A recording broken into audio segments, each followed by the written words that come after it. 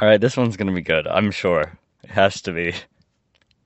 It's called Chapter 8, General Jinjur's Army of Revolt. Tip was so anxious to rejoin his man Jack and the sawhorse that he walked the full half the distance to the Emerald City without stopping to rest. Then he discovered that he was hungry.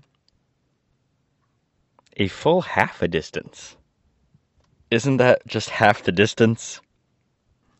This is a real book. Then he discovered that he was hungry and the crackers and cheese he had provided for the journey had all been eaten. While wondering what he should do in this emergency, the emergency being he walked to a city which would have food in it, he came upon a girl sitting by the roadside. Why doesn't he meet up with the scarecrow and all those people? Alright, so he meets this girl, whatever. She wore a costume that struck the boy as being remarkably brilliant. Let's see if we agree. Her silken waist being of emerald green and her skirt of 4 distinct colors: blue in front, yellow on the left side, red on the back, and purple on the right side. Fastening the waist in front were 4 buttons, a top one blue, the next yellow, a third red, and the last purple. The splendor of the dress was almost barbaric. That doesn't make any sense. So Tip was fully justified in staring at the gown for some moments before his eyes were attracted by the pretty face above it. I mean, a bit awkward.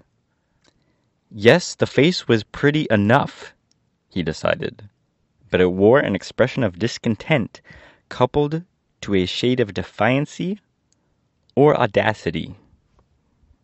When the boy stared, the girl looked up at him calmly.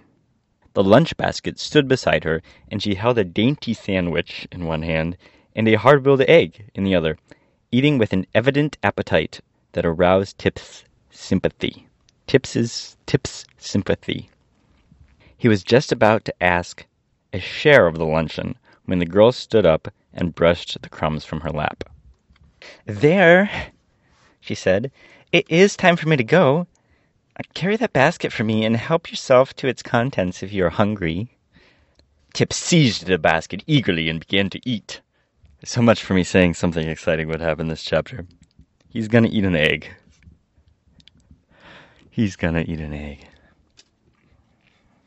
Alright, he eats the food, following for a time the strange girl without bothering to ask questions.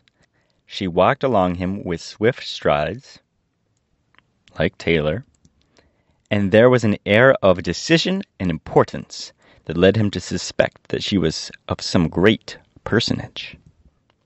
Finally, when he had satisfied his hunger, he ran up beside her and tried to keep pace with her footsteps.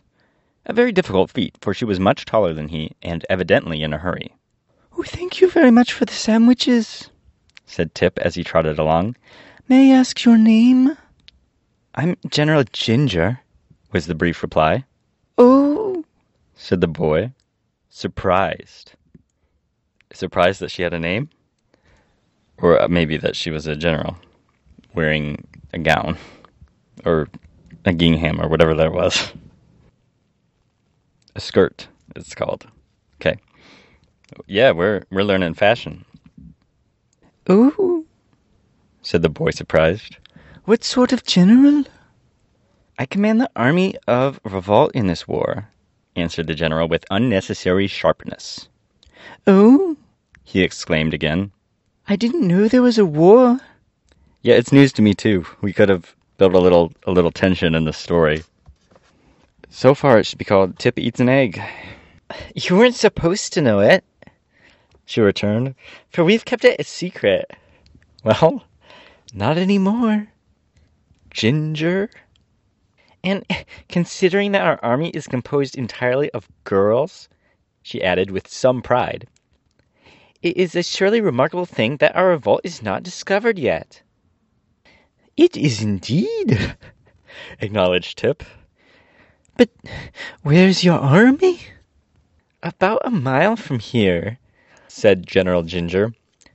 "The forces have assembled from all parts of the land of Oz at my express command. For this day we are about to conquer His Majesty the Scarecrow and wrest him from the throne. The army of Revolt only awaits my coming to march on the Emerald City. Normally I'd be like, oh no. But she has got to be a better ruler than the Scarecrow. I mean, I'm not mad. She can boil an egg. Well, said Tip, drawing a long breath. This is certainly a surprising thing. May I ask why you wore the mission? He said. May I ask why you wish to conquer His Majesty the Scarecrow? Because the Emerald City was ruled by men for long enough. For one reason, said the girl. Moreover, the city glitters with beautiful gems, which might be far better used for rings, bracelets, and necklaces. Clearly, Elfringbaum has done absolutely no research, as per usual, into writing from a woman's perspective. And there is enough money in the king's treasury to buy every girl in the army a dozen new gowns. So we intend to conquer the Emerald City and run the government to suit ourselves. I guess having gowns is better than whatever the Scarecrow's doing with the money. Jinjur spoke these words with an eagerness and decision that proved she was in earnest. Oh, I'm sure she is. That was not in doubt. But war is a terrible thing, said Tip thoughtfully. This war will be pleasant, replied the girl cheerfully. She may not understand war, having not fought in one yet. I take back what I said about her ruling. Many of you will be slain, continued the boy in an odd voice. Odd, A-W-E-D voice. Also, the voice I'm doing, I guess, makes it kind of odd. Who? That is insulting? Dear narrator, please don't say that about my voice. All right. Oh, no, said Jinjur. What man would dare oppose a girl or dare to harm her? And there's not an ugly face in my entire army. Tip laughed, which is kind of rude. Perhaps you are right, he said. But the guardian of the gates, whom I call Bill Gates, is considered a faithful guardian, and the king's army will not let the city be conquered without a struggle.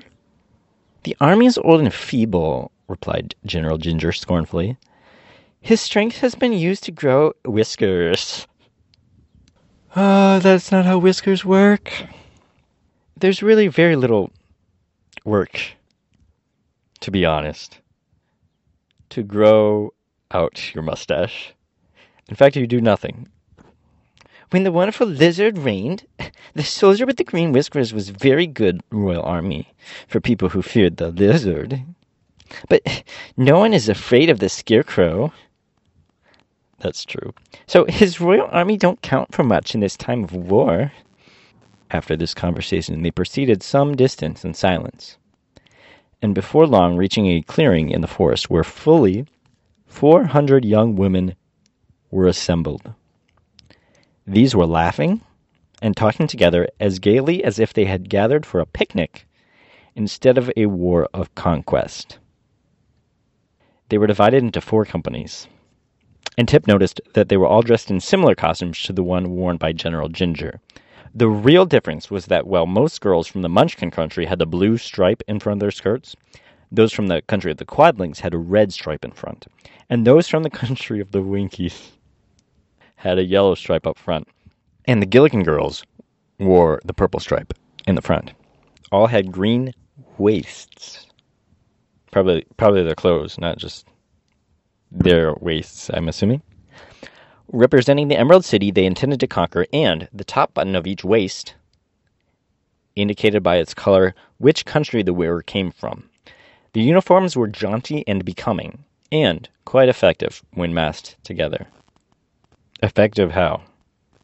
In being colorful? Tip thought this strange army bore no weapons, whatever. But in this he was wrong.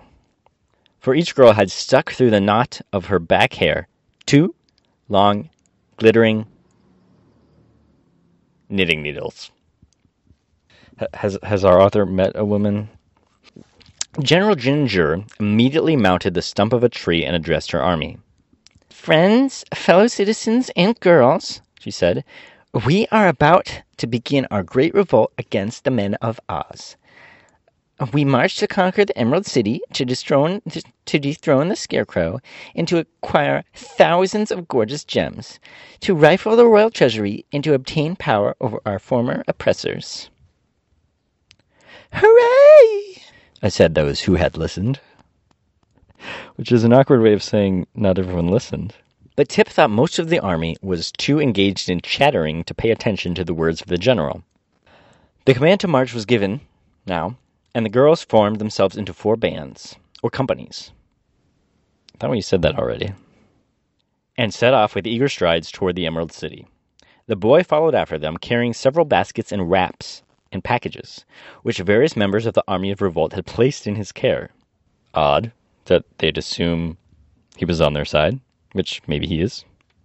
It was not long before they came to the green granite walls of the city and halted before the gateway.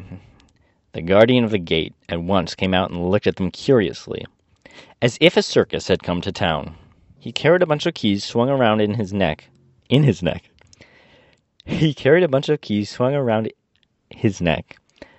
He carried a bunch of keys swung around his neck by a golden chain. His hands were thrust carelessly into his pockets, and he seemed to have no idea at all that the city was threatened by rebels. Speaking pleasantly to the girls, he said, "Good morning, my dears. What can I do for you?"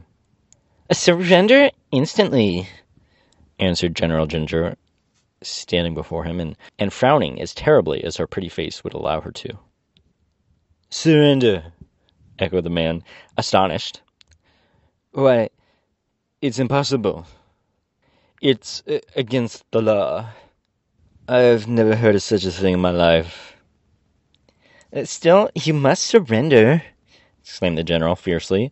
We are revolting. You don't look it, said the guardian, gazing from one to the other admiringly. But we are, cried Jinjur, stamping her foot impatiently. And we mean to conquer the Emerald City. Good gracious, returned the surprised guardian of the gates. What a nonsensical idea.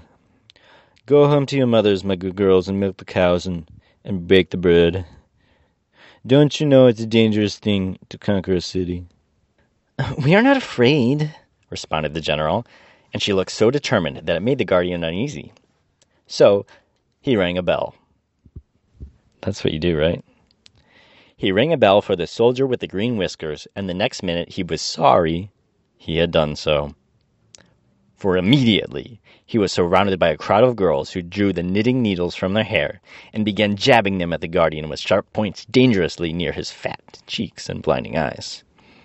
It's not a caricature of women whatsoever. The poor man howled loudly for mercy and made no resistance when Jinjur drew the bunch of keys from around his neck. Followed by her army, the general now rushed to the gateway, where she was confronted by the royal army of Oz. I didn't know there was a royal army of Oz. She was confronted by the royal army of Oz, which was another name for the soldier with the green whiskers. Of course it is. "Halt!" he cried, and pointed his long, full gun in the face of the leader. Some of the girls screamed and ran back, but General Jinjur bravely stood her ground and said reproachfully, "Wait, how now? Would you shoot a poor, defenseless girl?" "Nope," replied the soldier, "for my gun isn't loaded." "Not loaded?" "Nope, for the fear of accidents. And I've forgotten where I hid the powder and shot to load with it. But if you'll wait a short time, I'll try to hunt them up." "Don't trouble yourself," said Jinjur cheerfully. Then she turned to the army and cried, "Girls, the gun isn't loaded." "Hooray!" shrieked the rebels, delighted with the news. And they proceeded to rush upon the soldier with the green whiskers in such a crowd that it was a wonder they didn't stick the knitting needles into one another. But the royal army of Oz, this one dude, was too afraid of the women to meet the onslaught. Fair enough. He simply turned about and ran with all his might through the gate. He simply turned and ran with all his might through the gate toward the palace, where General Jinjur and her mob flocked into the unprotected city. And in this way was the Emerald City captured, without a drop of blood being spilled. The army of revolts had become an army of conquerors. So yeah, I guess the question that faces us, are we worried or are we relieved at this turn of events? Next chapter is going to be called The Scarecrow Plans an Escape.